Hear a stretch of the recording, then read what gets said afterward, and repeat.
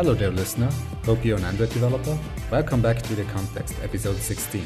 This time, we would like to talk about workflows, tools, and everything else hardware and software and workflow related. And we have a special guest today, Artem. Welcome back. Yo, what's up? And we also have, of course, Artur with us. Hey, Artur. Hey, I've actually missed Artem and I've heard him on other podcasts, so he's welcome back, finally. Yeah, thank you very much. He just didn't let me in. All right, where do we start? Should we first talk about our hardware and software preferences? It's not only Android development related, but I think most of those things we are going to talk about will be Android development related. So maybe Artem, you can start. What is your preference, laptop or a desktop PC machine? I just hate current generation of laptops. It's just super slow and terrible to use. So I prefer laptops, I guess, because I can go to different locations with them. But still, like as a super main machine at home and stuff like that, I prefer desktops. And I recently ordered another desktop for home just because the current gen of laptops is just not enough. It's like 16 gigs of RAM. It's just a joke in 2018. So, yeah. Yeah, especially if Gradle takes up like 15 of the 16 gigabytes of RAM. We just actually recently had like XMX for Gradle for 16 gigs. So yeah, that's super terrible. What about you? Well, I like having a laptop. I'm not the hardware is not super great compared to desktop, but it works for me. So I have this new MacBook 17. What about hardware? And 17? No, 2017. Sorry. Oh, 2000. I thought 17 inches. Hannes, dig up maybe on eBay, like this is 17-inch MacBook. It was nice times. The new one. I don't know how it's the new one. I have no idea how people actually carried it because it's huge. It's just monstrous. Well, I'm probably on the same side as Artem on this because I like desktops for its power and just modification. And actually, at the previous job, I had an iMac and it was fine. It was not a Retina one, but it didn't make much difference for me. And laptops are nice that you can carry them around and like work from home when you are sick or something like that. And it's kind of useful, but I agree that mobile CPUs are kind of a crap right now. And especially with large projects, especially with Artem, he is working at Lyft and their project is just amazing in size. I have no idea how it is even managed in any way. But I guess my ideal setup will be just a desktop for work and laptop for home, I guess, just to carry it around. And right now I'm just doing something like that because I'm just using a 4K monitor at work and external keyboard and trackpad, but mostly because of the neck pain, because it's not so much better for your health to look down at something than just look forward. So basically it's maybe health related. And do you guys use like external monitors or something like that? Yeah, one external monitor, not 4K, but an external monitor. But what about you, Artem? Do you even use two external monitors? No, I actually don't understand that. I used to use like 2 and 3 monitors like 7 years ago or something. But then I just figured that I'm actually a human and I can't do multitasking that much. So I just have one monitor, which is a laptop monitor at work. And I prefer that. I don't have like my desk is pretty empty because of that. And I don't understand connecting like separate keyboard and trackpad to laptop. It's just like, it doesn't really make sense to me. So I don't do that. Just to clarify, I'm using it closed mostly. So I just have a closed MacBook and connected peripherals. So it's like basically a desktop. Yeah, me too. Yeah, but then I would prefer to have a desktop and like ask for a separate laptop or something. Yeah, that would be a better idea. But then you also have to sync, I don't know, you have stuff between both machines. That's kind of awkward for me. Man, everything is in the cloud, you know? Yeah, Git. Yeah, but... Do you even use Git, Hannes? Wait. What is Git? Is this cool new technology? What is Git? Yeah, for USB sticks. I see. Yeah, I use over this. internet. Okay. I use SVN. That's quite cool. No, just kidding. Wait, for real? Okay. So let's just clarify. Hannes uses 7-inch MacBook and SVN and whatnot. Yeah. Precisely, that's it. So do you guys actually have some development devices at work or something like that in peripherals? I know Artem probably doesn't because he maintains other things, but I certainly don't have like a personal development device or something like that because I use emulators most of the time. Thankfully, they're pretty stable on Mac at least at this point. What about you, Hannes? Yeah, I also use emulators almost all of the time, except there are some weird bugs or some slow devices that I should check on for certain, I don't know, performance issues. But usually, the emulator just works for me. And it's too bad for Genymotion. Like, I was a big fan of Genymotion, but I haven't used it since a year or something like that, since the Android emulator's gotten that better. What are your preferences? Yeah, I'm also haven't had my personal development device for a couple of years now, I think. And actually, I'm not sure if developer options on my personal device are enabled or not. I don't really use that at all. And if I need to run something, I just use emulator nowadays. I'm just interested. Do you, Artem, actually do Android development these days? I mean, if changing something without running it on Android qualifies, then I guess I do. I really haven't run the app in a long time. And do you even use Lyft every day? I use it to travel, so yeah, but not like I don't install development versions on my phone. We have like alpha and beta releases, so I just keep alpha, which is published twice a day. Cool. Should we move on to our professional environment? Like now we have talked about the hardware, but what about software? What is your VCS system? I've mentioned that I use SVN. No, just kidding. So I personally use Git. Yeah, okay. I use Git and GitHub. Good for you. But I think that Git has the most awkward command line interface ever. It's so unintuitive. But once you get used to it, it's okay. No. But you enjoy the command line interface? It's the best. I think it's the best. Yeah. I mean, it's like you hate it, you like it, you hate it, you like it. But then it actually makes so much sense. No, it doesn't make sense. Once you learn most of internals. No, it does. It's awesome, man. But the commands... I'm actually with Artem on this. Git is nice, actually. You just have to use it like for a couple of dozens of years and it will be fine for you. Just believe me. How do you delete a branch? Git branch -d. And how do you delete a remote branch? Git push? Git push. That doesn't make any sense. Colon, branch name. That doesn't make any sense. That's sorry. Awesome. No, that's... They actually have a --delete flag now, I think. Yeah, it's available for recent versions of Git. So. Yeah, but I delete branches on GitHub. Yeah, it's not a big deal. I don't know. We're actually using Bitbucket at work, so it sucks. I don't know. Just Bitbucket integration everywhere is so bad. I don't know if you've used it at any time. I know Artem did, but basically every plugin, like for Jenkins and everything like that, is not supported or supported really badly. And I don't know. On GitHub, I just like to read code sometimes. You know, just change your perspective. Not look at the code from the IDE, but from something else. Like not connected to all this environment you do and use every day. But Bitbucket just doesn't feel like that for me. It just feels awkward all the time. And all these review settings, just a mess.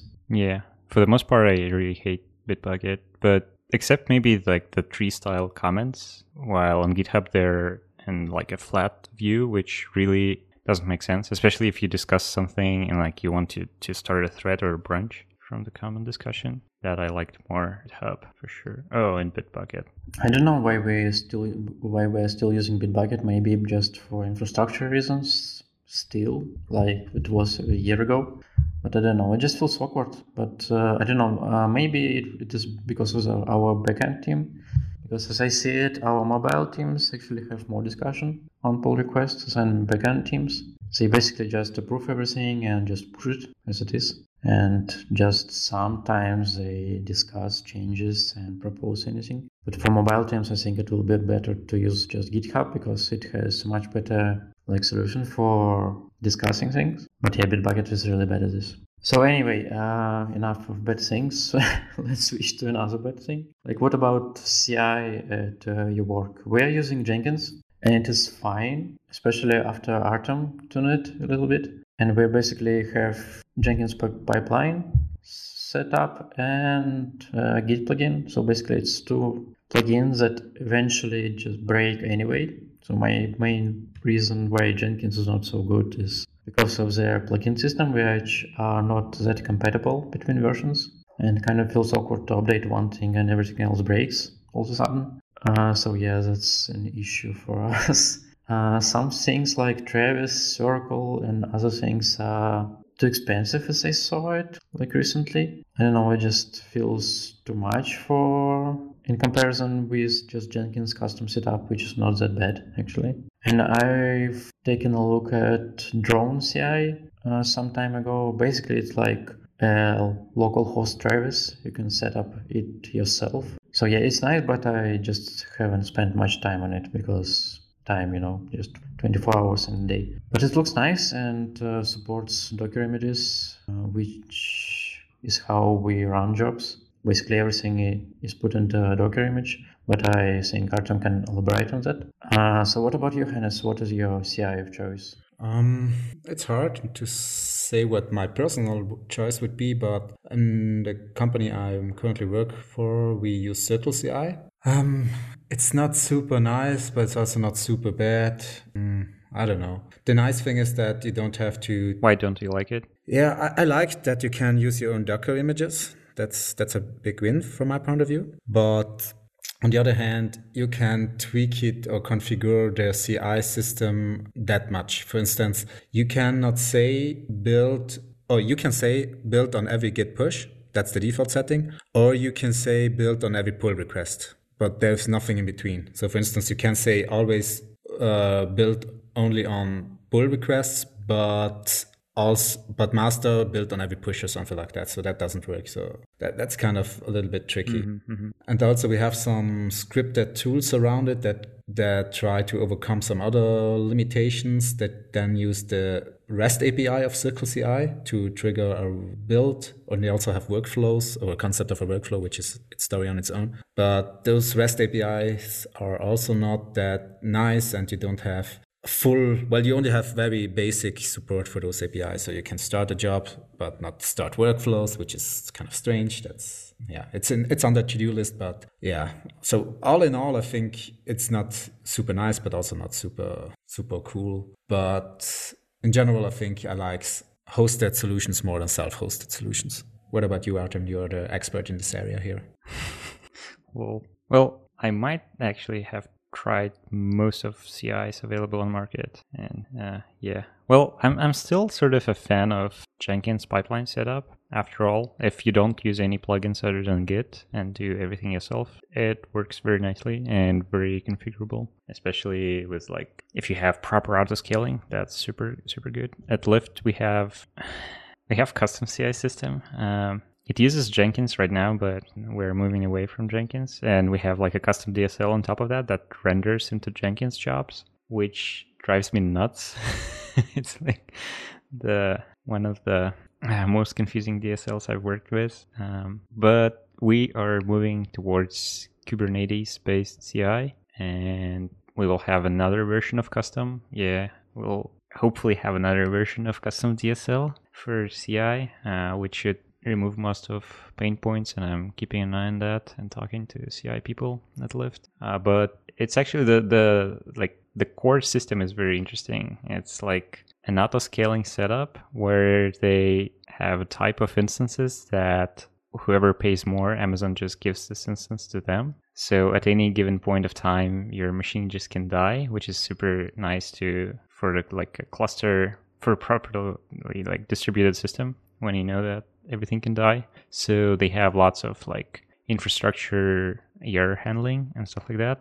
And they have this trading system that bids for and buys machines for us when there is a workload that needs to be handled. So when everyone goes home, this CI cluster loses lots of machines, and we optimize lots of costs by doing that, which is something I really wanted to do all the time I've set up the CI. It's just that it requires lots of time and configuration to do. So yeah, I still like Travis for open source project. So it's just that I'm very used to it and use it pretty much everywhere in open source. I remember it was your dream all the time, just to make everything auto scale, and you just bugged DevOps team like every week.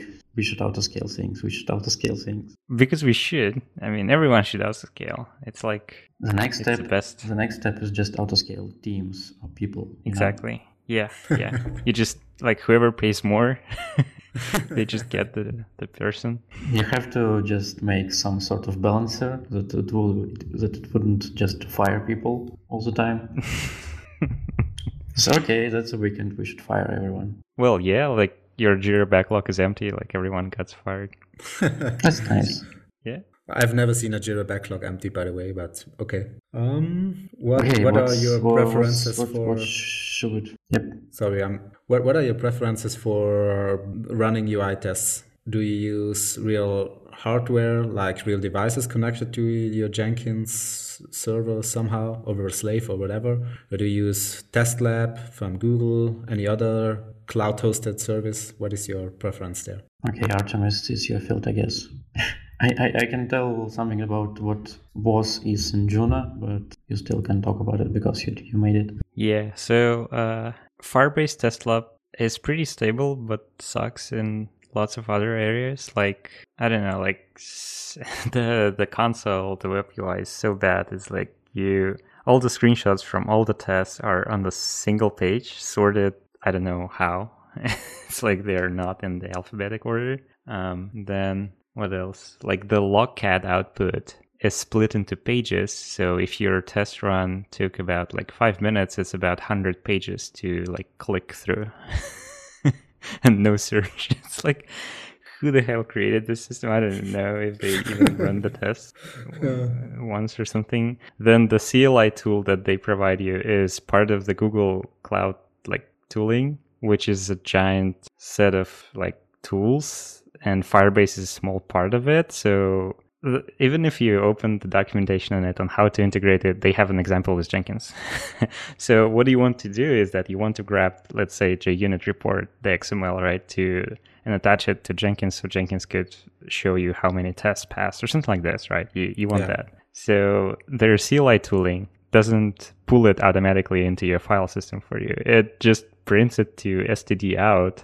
Like, here's the link to it. Like, what am I supposed to parse it? It's like, can't you just add a damn option to pull it automatically to my machine? Yeah, we do exactly the same in Circle CI. Also, they don't really have... Oh, really? Yeah. I thought they have like custom integration with Firebase Lab. I haven't used it. Oh, that's maybe. Super bad. Yeah. And probably the only part about Firebase I like is that the pricing is on point. Is like you pay per minute basically, which is very cost effective. In other services, the best pricing model you can get is like you pay per hour. And like if your test took like 3 minutes on a single device, you pay for the whole hour, which is like stupid. Also Firebase doesn't let you control how the tests run. They give some handles, but typically they just start the test for you, and you lose lots of like control on that part. At Juno, we wrote a custom instrumentation test runner, which replaced Spoon for us. It's called Composer. It gives much more details into how tests run, and we can control lots of things, which is super good. So yeah, we looked into Genymotion Cloud. I can't really talk much about it. I mean, if they fix the pricing model and like sync it with Firebase Test Lab, I think they will just kill it, because they basically give your ADB connection over network. So you see devices with like ADB on your CI, which is like super good. And actually what you want, you just want like emulators and cloud, but you still want to have ADB connection, so you could do everything manually if you want and have much more control. So yeah, either Genymotion Cloud or Firebase need to like Firebase, if they could give us ADB access, that would be like killer. And I'm not sure about the future of Genymotion then, but if Genymotion could fix pricing, that would be killer for the Firebase, I think. So that's about that. At Juno, I've set up custom cluster of emulators, which was a pain in the ass to maintain actually, because emulators not stable at all, especially if you run them in parallel massively. And yeah, we had to Dockerize emulators and stuff like that, and still it was a pain in the ass. But I think like for the bigger companies or custom workflows, that's probably the best option because you control lots of stuff and you can autoscale that. You can autoscale everything and optimize costs. So I can elaborate a little bit on the Juno setup. Like Artem mentioned, it is like a local cluster of GPU, of machines with GPU, because emulators want it and use it. And it all works fine until suddenly everything doesn't. Because if something breaks, it breaks really bad. And basically emulators can stop in the middle of running tests at the startup time or just in between. The Google tooling is kind of a messy thing right now. I don't know if they're gonna fix it in any way. For example, it is not possible to download a fixed version of the emulator binary at all, because they have versions in names. Like maybe you saw that build tools column 27 something. That's kind of a version they use, but also they have revisions.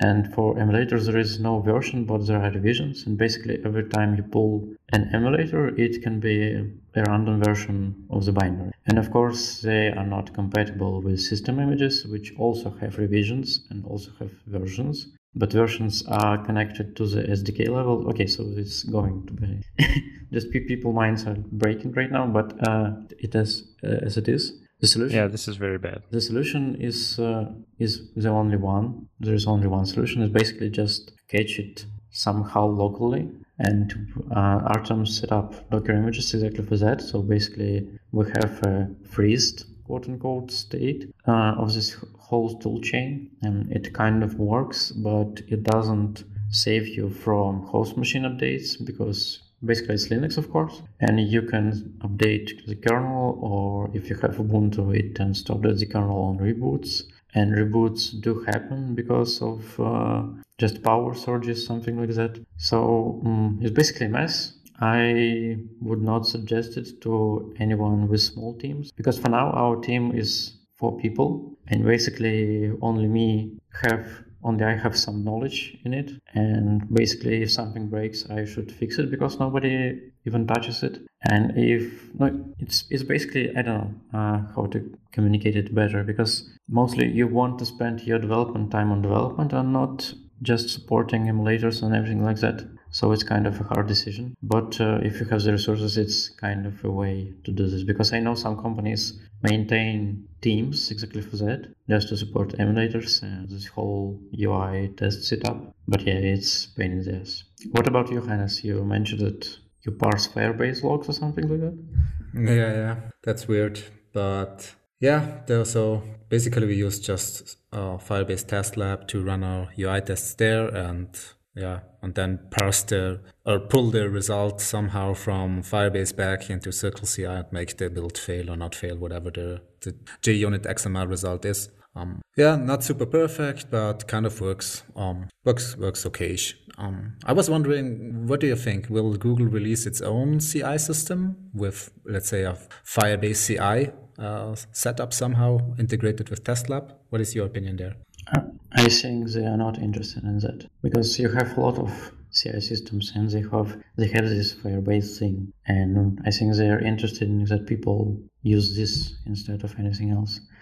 Actually, my issue with UI tests is just tooling. I think UI tests are nice to have if you have time and resources, but for now tooling actually sucks from every way you see it. But in some capacity, you can write espresso tests without any major problems or issues on that. Artem, what do you think? Well, I think it's actually interesting guess from Hannes about Google CI. I mean, they definitely have like a super custom internal systems for that. And it's not entirely Google open sourced Kubernetes, but ex-Googlers. So it might be possible that I'm maybe waiting for some CI system that is based on Kubernetes APIs, because Kubernetes provides you like provisioning and everything for machines, and then you can run stuff on that. So, and Google now has Kubernetes like API from the Google Cloud. So maybe you can just run this CI system just on top of Google Cloud as a Kubernetes provider. So I think that would be the direction we will see CI systems will go soon. But I'm not sure Google itself will release anything on their name. But they could specifically because Bazel, the build system, I'm pretty sure it supports the remote build thing, which requires some sort of remote build capacities on the server side. So that might be connection there. Yeah, makes sense. I'm also wondering, well, we have had this own episode about build systems, but I was wondering if Bazel will be kind of not become the default standard soonish, but if it gets like more attention in the Android community. And I know that you have experimented a little bit with other build systems at Lyft, right, Artem? So what is your, let's say, in one sentence, too long, don't read, sum up of build systems in 2018? Well, there is Gradle, Bazel, and Buck. Choose your own drug. I don't know. We use two, is Buck and Gradle. Both are a pain in the ass for different reasons. So I'm actually trying to catch up Buck from Gradle side because Buck as a build system is fine and fast, but the tooling part of the story is pretty bad. We have to use IntelliJ. Not everything works there. So yeah, I don't know. I really hope we will be able to get back to Gradle and make it as fast as Buck and use Android Studio. But basically with our setup, we're hitting all the limits of all the tooling we have. So many modules, so much code in the single repo. So like IDE goes crazy on indexing times. Then build system goes crazy on like building stuff. Then Git goes crazy on pulling stuff. So yeah, it's challenging. Oh, by the way, I think Mercurial works quite better than Git for such huge multi projects or single repository mono repository projects. I just have had some weird experience with some larger open source repositories where you kind of do a checkout and then you wait for 10 minutes until everything is checked out. That's crazy. And there Mercurial really works more fast and more efficient. So overall, I would like to use Mercurial over Git, but that's a different topic, I guess. Oh, and Facebook is building its own Mercurial-based server system somehow. So I can add a link to the show notes in Rust, by the way, which seems nice, but different story. Should we move on to software, since we have already talked about software? So I guess most of us are using Android Studio, and you have mentioned that you use IntelliJ.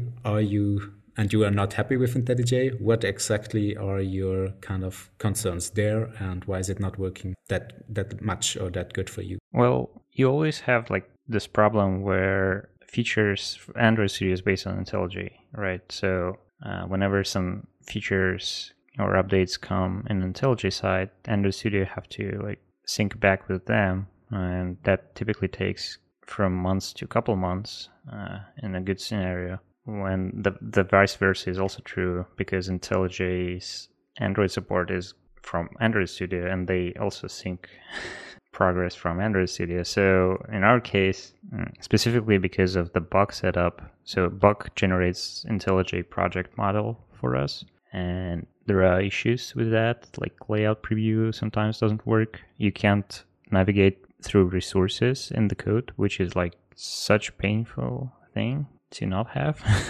I mean, you click on the like r.id and you go into R class like in Eclipse. It's like, what? So stuff like that happens, and it's not super good. Also, Android Studio like 3.0 is a major step forward in terms of Android development. It's like so many tools are now integrated inside of it, and not everything is available on the IntelliJ side. And so people are just like a little bit lost, want features back. So I guess that's most of the problems we face with IntelliJ.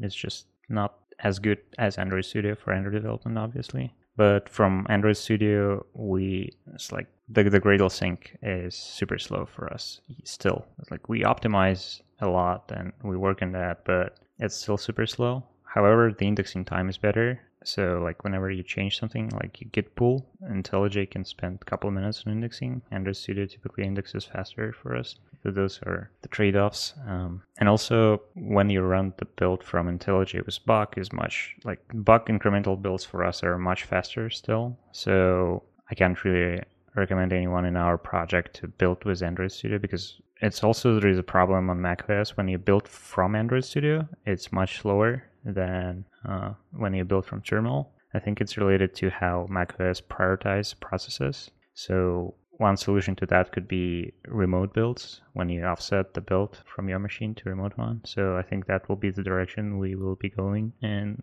a couple of months. So yeah. I actually never understood why they actually maintain Android Studio as a separate product and not as an IntelliJ plugin. Because of course IntelliJ plugins have some limitations, but it would be just nicer for the ecosystem to have it like a separate component that can be updated individually. And sometimes, for example, with spec, if we are going to mention it, there is an issue with just running tests because Android Studio overrides targets. It just has some weird way for discovering tests. But in my mind, it should be exactly the same as in IntelliJ. But for some reason, they actually modify it. And it kind of breaks my mind on it. Because in my world, there was Eclipse some time before. And the Android development tools, as I remember, were updated separately. And it worked kind of nice. Or actually just kind of worked. And it would be nice for me just to have Android Studio Company as a separate plugin without all the Google plugins that are bundled in Android Studio and everything like that. By the way, if you are using Android Studio, please check your preferences and disable all plugins you don't use because they are loaded in memory and sometimes even executed. So it's a good idea just to disable anything you don't use. So what about you, Hannes? Do you have some preference in IDE or do you use Eclipse like with 7-inch MacBook or something? No Eclipse. And also my Android Studio setup is pretty the standard one. No special plugins, no minor tweaks to default key binding, just the default out of the box thing. Yeah. Oh yeah. Don't modify your key binding. The pair programming is like impossible if you have custom layout. Yeah. But speaking of tweaking and customizations, how does your terminal, your console look like? Do you use any different shell, or what is your preferred shell? I'm using that shell. I don't know. How do you pronounce it properly, Artem? I actually don't know either. I pronounce it ZSH here. Okay, that's a pretty safe bet. I'm mostly using it because I've used Linux before, like for 5 years when I was in the university. So it kind of stick with me. And I moved to Mac. When I moved to Mac, I just set up basically the same ZSH config and everything works from this time. It's kind of useful. I don't use like modified prompts or anything like that. It's just pretty plain. The suggestions are useful, something like that. But otherwise, it's pretty default for me. In terms of other tools that I run from the console is Mainframer, of course, as Artur mentioned. The offloading build process is a nice thing. Oh yeah, can you explain that a little bit? So basically, Mainframer is a tool we've created in Juno with Artem because of slow machines we have at work. And basically, I still have a 13-inch MacBook Pro, and it kind of sucks with Kotlin compile times. So basically, there was an idea at some point that we can just execute everything on another machine. And basically, the thing Mainframer does is syncs your project to another machine, does some work over the SSH, and just syncs it back. So basically, it's vanilla offloading tasks to another machine, and you can do anything on that. So yeah, we use that in the company, and it saved us a lot of time. So that's a nice thing. Other tools I use and can recommend is CLOC. Maybe you can pronounce it as clock. Basically, it counts your code, skipping all comments and everything like that. So not very useful, but you can run some stats from time to time. Just show your team how many code you have. Another one is NCDU, is basically an ncurses du utility, if you're familiar with it from Linux. Basically, it allows you to navigate your file system and just show how much space does it take for directory. It is useful for me basically just to clean up projects and everything like that, because I don't know, for some reason Android Gradle plugin generates some profile data without running profile, basically to just some internal JSONs they forgot to clean up or something like that. So maybe you just check your project as well. I had like 50 megabytes of something like that of this profile files, which kind of can hurt if you are syncing it to via AirSync or something like that. Another one is TIG, is basically a reversed Git. It is kind of nice and curious interface to Git, and I'm just using Git from the console like an animal, but it's useful for me. And the last one I use mostly every day, especially if I am not using an IDE or something like that. I just tweak quickly in the build files or something like that. Is Silver Searcher. It is called as AG, like aluminum. From the console, it basically searches through your source code, skipping all ignored by Git files, and you can it basically a grab on steroids. So yeah, I've carried a bunch of things from Linux times with me, and it's kind of useful, especially if you're doing something on CI machine or something like that, basically because you know your environment is the same as locally. So yeah, something like that. What about you guys? Well, I use also ZSH, or how is it pronounced? CSH. But apart from that, I only have applied a theme for that and don't use that much other tools. Although I also use Git exclusively for the command line. So no GUI for Git or whatever, or the Android Studio integration. I'm still a command line guy. Yeah. Oh, interesting question for you guys.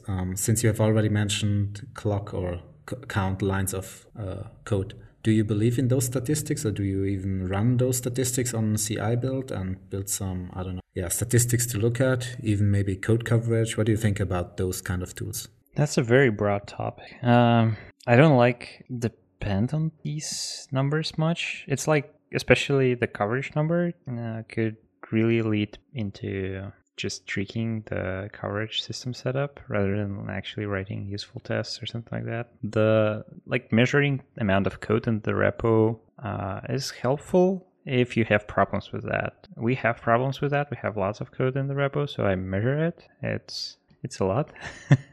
I think it's now about 550,000 lines of code of just Java and some Kotlin.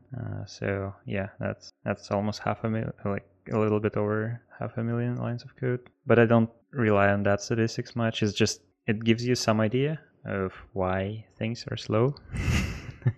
If that wasn't obvious. So yeah, I guess that's about the numbers. I mean, you can have a separate episode on these statistics. We do some analysis, like how many unit tests we have, which is not super useful, but you don't really care about the exact number typically. You care about trends, which is good to understand, if your team is actually adding more tests or not, rather than how many tests exactly you have. Mm-hmm. Same about the coverage. If coverage is dropping, that's a sign that something is going on. But the exact number can be very offset from reality, I think. I have actually a couple of stories related to this from Juno as well. Maybe Artem remembers that, because the one thing was with the code coverage, I think. The situation was about changing some resource file, and the CI was configured that way that if your coverage is the same or below that before, it doesn't allow you to push it. So basically, if you change one line of code, you had to write some test. So that was kind of ridiculous, but we terminated it at some point. The other thing was with trends. I think it's really useful. Some time ago, only because of trends, I found out that the Kotlin compiler actually slowed down a build, twice, maybe. That was mostly related to Kotlin update and Capt, of course. And the other thing, I think Artem remembers that we had a trend of current unit tests for each build, and suddenly it dropped. And basically, we spent some time finding out what was it. And the thing is, some unit test actually called system exit 0. So oh yeah, that was funny. So basically, your test run failed at random moment of time because tests. Well, it didn't fail. It's just exit. Yeah. It's nice. It was okay. test succeeded. And it was at a random point, and we just spent some time scratching our heads because tests were executed in not like a particular order. So yeah, it was fun. Wait, that was not in the test code, right? It was in the application code. We did some system exit, right? Yeah. And we tested that. Oh my god. Yeah. Nice. Crazy. I can drop a little bit about my local setup, the ZSH and stuff like that. Mm-hmm. So I use ZSH, of course. I just have like a Git plugin installed in it, and that's about it. And I think I use default theme. I don't use any aliases because I think aliases is pretty much same as like having custom key bindings on your IDE, which you basically are unable to work on other computers other than yours, which is very limiting. So I don't use those. The tool I can recommend, which I got like my colleague Ben Lee recently told me about, is ripgrep. It's like bye grep or something. So basically, they really killed grep. If you run ripgrep, it's written in Rust with use of very optimized regex engine, and it's so fast that whenever you run it, you actually like every time. I'm not sure if it found everything. It's like under a second, it's able to scan our giant project and find all matches and all files, whatever. And it's like super fast. I highly recommend to replace grep if you use it with this tool. And I think that's pretty much it. NCDU that Artur mentioned is very helpful when you just want to figure out like how much files do you have in the folder and what's the size of the folders and stuff like that. Because obviously in 2018, ls is too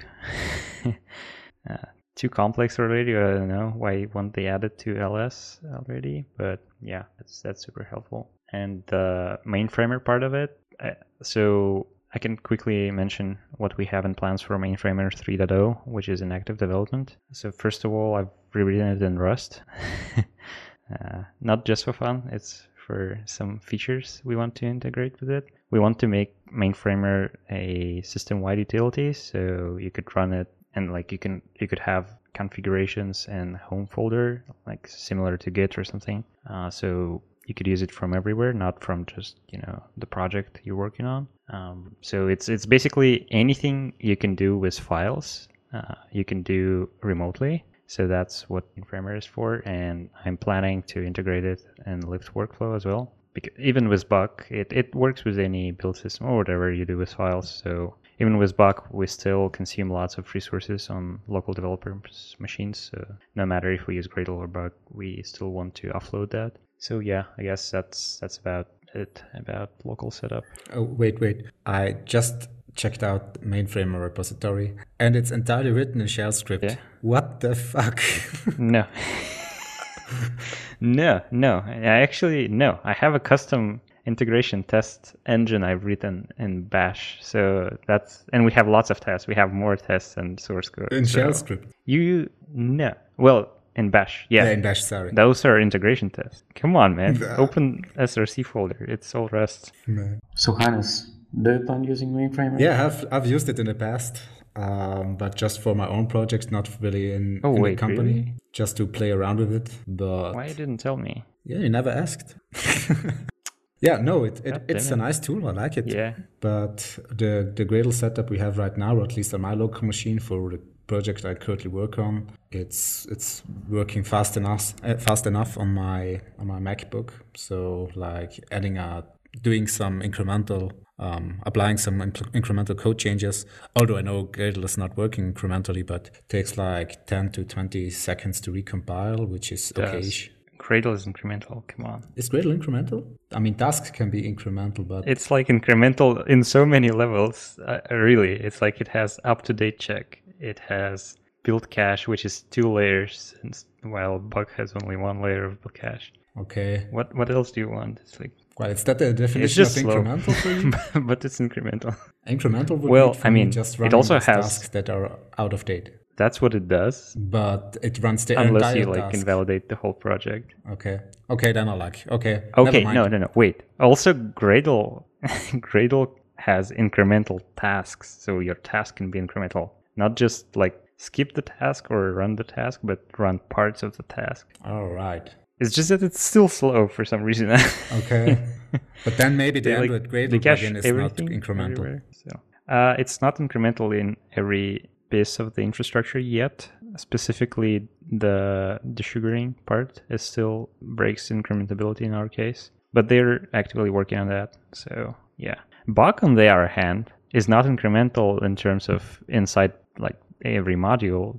They only incremental as a like they only decide if module needs to be rebuilt or not, but they don't do anything incremental inside a module. They rely on compile avoidance, right, rather than incremental builds. Right.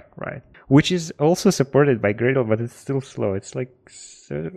I don't know. I don't know how can you do that. And Hannes just try to blame anything that doesn't allow him to do incremental builds. I don't know. So I just want to promote Mainframer once more. Basically for No.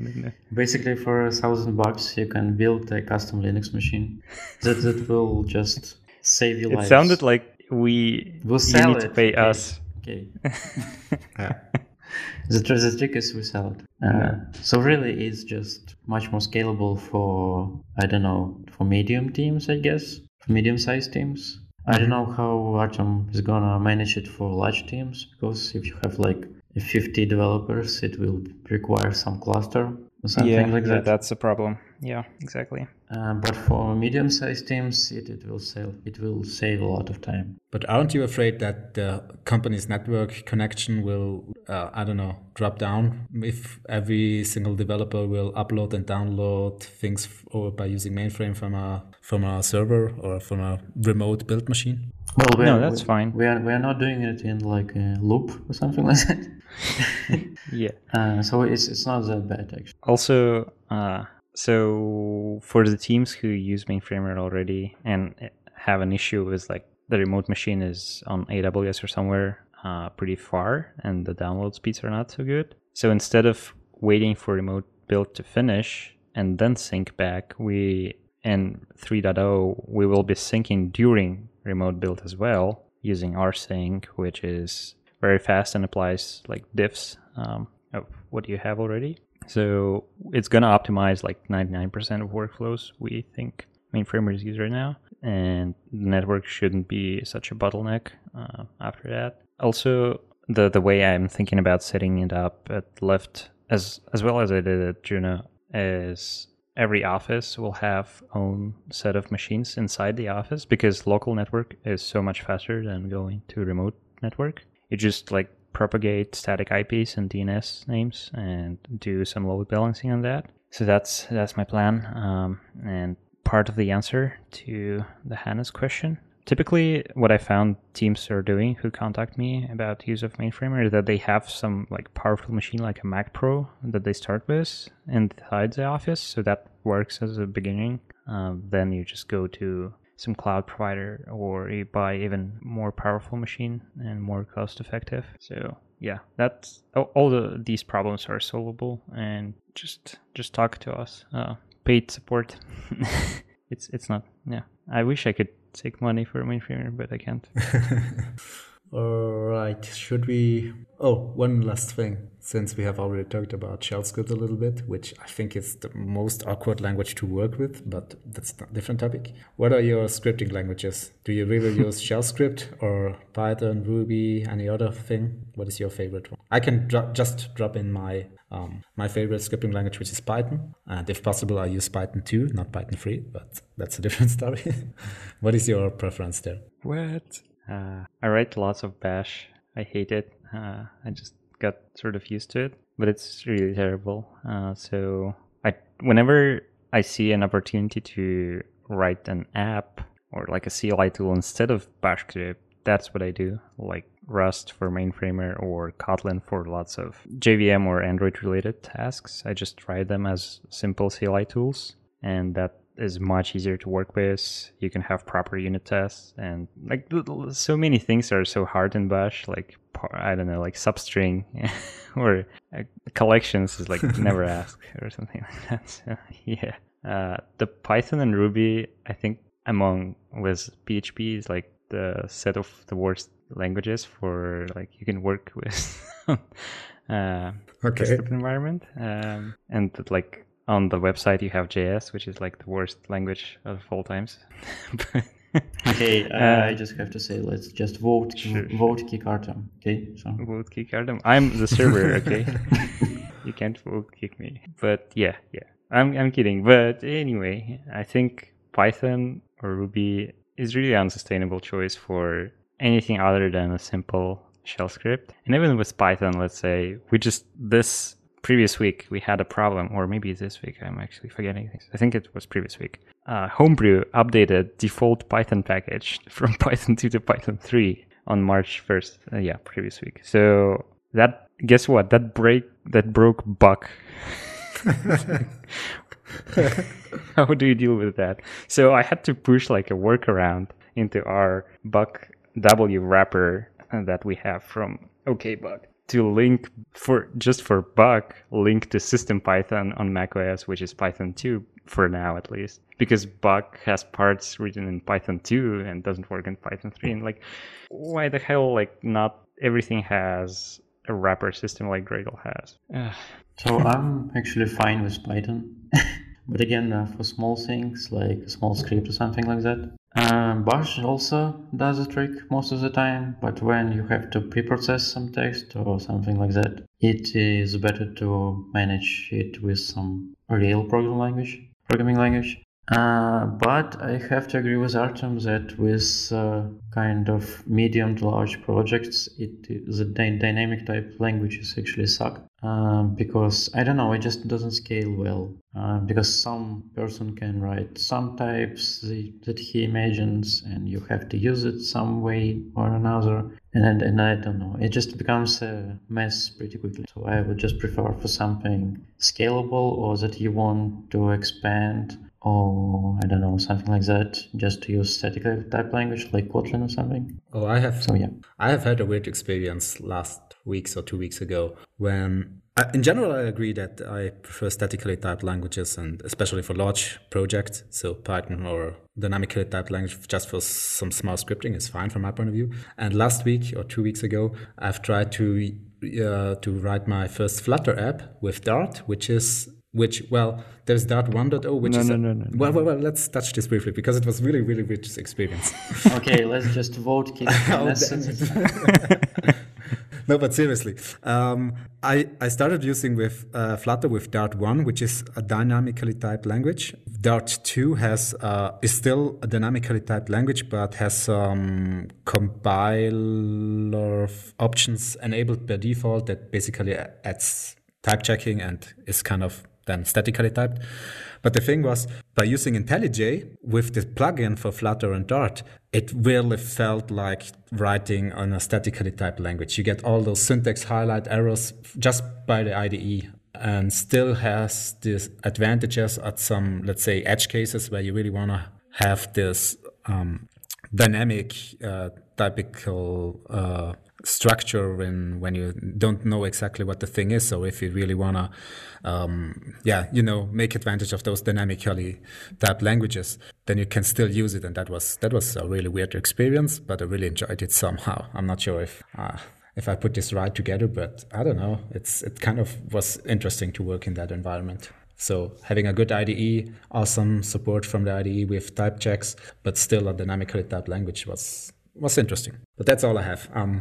Maybe we should move on to our last part, which is what kind of dependencies would you include in your app in 2018 if you would start a new Android application? And one quick question for Artem: do you still use Scoop at Lyft, the backstack and, let's say, fragment replacement? Oh yeah, we do. Yeah, we just have of course we have like an internal version of it.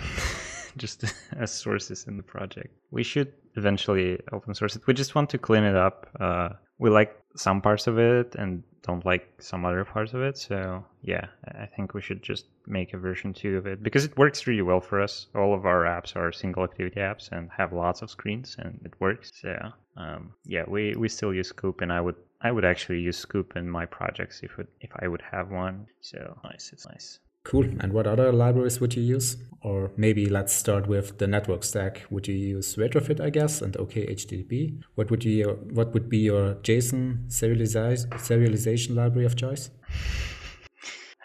Okay. Sure, it would be Retrofit if it's HTTP REST API or something, or OK HTTP if it's WebSockets directly. Of course, OKIO for some stuff if I need to work with sync sources. Definitely not Picasso. Why? Probably. I see it in our list. Well, I mean, it's like such a weird choice for. I would definitely use Glide or Universal Image Loader, actually. Universal Image Loader is deprecated, but it's so good. It's really so good. It has everything you need. And while Picasso relies for caching on HTTP and not really configurable on that side, and basically you end up trusting whatever headers you have from network for caching, or you can override them with interceptors, but that's like so detached from what you do with pictures, what I don't really like. I like that Glide and Universal Image Loader are much more configurable in terms of caching and like how many instances you create and like configurations. Let's say you have like a profile pictures and then like like post pictures, and you can have different cache policies for those. They also have like different cache layers, and you can plug custom caches and stuff like that, which is, as far as I know, Picasso 2 point something doesn't support and solely relies on HTTP for that. I'm not sure about Picasso 3.0, which is coming, but yeah. Yeah, have you already looked into it? JSON, yeah. No, I haven't at all. I don't work. I mean, I haven't really touched UI sometimes. Maybe just to troll Jake. I don't know. But no. For JSON, it's surprising. It's like the Moshi from Square. It's like it's a real nice concept, especially knowing that Jesse Wilson worked on JSON, and like just tried to make a better version of JSON and very efficiently use OKIO. But the problem for me is that it's somehow feels weird. And just recently I was working on a Gradle plugin for dependency visualization, and I needed to output JSON for the web part of it. And I tried to use Moshi with Kotlin, and I had a sealed class, and it didn't pick it up, and all my sealed classes were empty, even though I've installed the Kotlin adapter. And I was like, okay, I don't really have time to deal with that right now. I just changed it to JSON and everything worked. So I don't know. JSON is still pretty decent JSON library. It's just that it has some quirks you have to know about. Specifically I think the lenient or something. It's something that there is a setter for, but they don't really allow you to change this setting no matter what you try. So such problems could occur, but it's still very fast and just very well known if you used it before. Jackson, on the other hand, is super awesome, and it's super configurable, but it's also super big for Android apps, 10K methods and more. So probably not choice for. Artur reports that he has some problems with sound. Well. No. Well, do we have much to add now? I think already over an hour of recording. So. Yeah, I mean, RxJava. RxJava. And never use Flutter or. Well, that's a different story. But yeah. How do you even write with Flutter without Rx? You can use Rx Dart. And Flutter has async await, so you can kind of use this coroutine-ish style of programming. And there is also some Stream APIs. So yeah, it's not RxJava, but you can get close to RxJava. And if you really want to use RxJava, you can use Rx Dart. So there is also an Rx Dart, Rx implementation for Dart. But that's a different topic, I guess. So what about Rx Relay, Rx Replaying Share, Rx Binding? Do you still use them, or have you found a better solution? Although I think those are pretty good solutions. Those are pretty good. And the JUnit 4 versus JUnit 5? Oh no. Yeah. I mean, JUnit 5 just recently got a proper native Gradle support in Gradle 4.6, but it's still a messy setup to configure on the build system side. And yeah, I would like to use spec. It's just that we need to finish version 2. And then it would be spec all the time. Cool. Maybe last question, which I would like to hear your opinion since you're working in a bigger company. I assume that you have a QA department or something like that, do you write still, let's say, espresso tests for UI testing, or is there some higher level concept or language you can use, or QA uses for writing, let's say, specifications or tests for both Android and iOS? Yeah. So we use Espresso as an underlying UI like engine, but yeah, we have like layers of abstractions over that. Tests don't directly invoke Espresso. However, we had to put the effort on pause a little bit because it's basically only me to support it from the project and build tool side, and I don't have it now. I'm planning to get back to it somewhere in the summer, hopefully. But yeah, I also have like dozen plus of other projects to finish right now, so not right now, unfortunately. I see. Yeah, and definitely would not recommend like an Appio or something like that because it's much more limited and slower. Yeah, I think that's all we have, right? So Well, we have like a whole agile section, but yeah, you plan to export it to another episode. I think we should make another episode just on agile, or ask the listener, since you're not an agile fan, ask our listeners if they would like to hear our opinions on agile. If not, we won't make it. Well, I could be like a anti-agile advocate. All right. Agile doesn't work. Agile doesn't work? Oh, let's stop this here. Otherwise, buzzword. That's a buzzword, but I think it's better than just chaotically do something somehow. But yeah, let's keep this for the next episode. All right. So, all right. Yeah. Thanks. Artur, you wanna? Oh, Artur said that he can't. Oh, he has still some audio problems and can't join us. Oh, okay. But we should say bye he for has him. a snow cleaning machine. Yeah, he has a snow cleaning machine that tries to destroy a building or something. Yeah, that's fine. Nice. I wish I could have snow here. Yeah. Poor you. No snow in California, always sun shining. Too bad. That's actually too bad. Really? Is It's it? like so. I mean, we have here minus 15 degrees. Not sure. Not interesting at all. Okay. Well, when you have like a sunshine and like 10 degrees Celsius, it's also not good. Right? It's like chilly. First world problems. Yeah. Sure. Yeah, sure. All right. Then I think that's all. Thanks, Artur, although he can't hear us and we can't hear him. Thank you, Artem, and talk to you next time. I'm stopping the recording now. Yeah, thank you guys.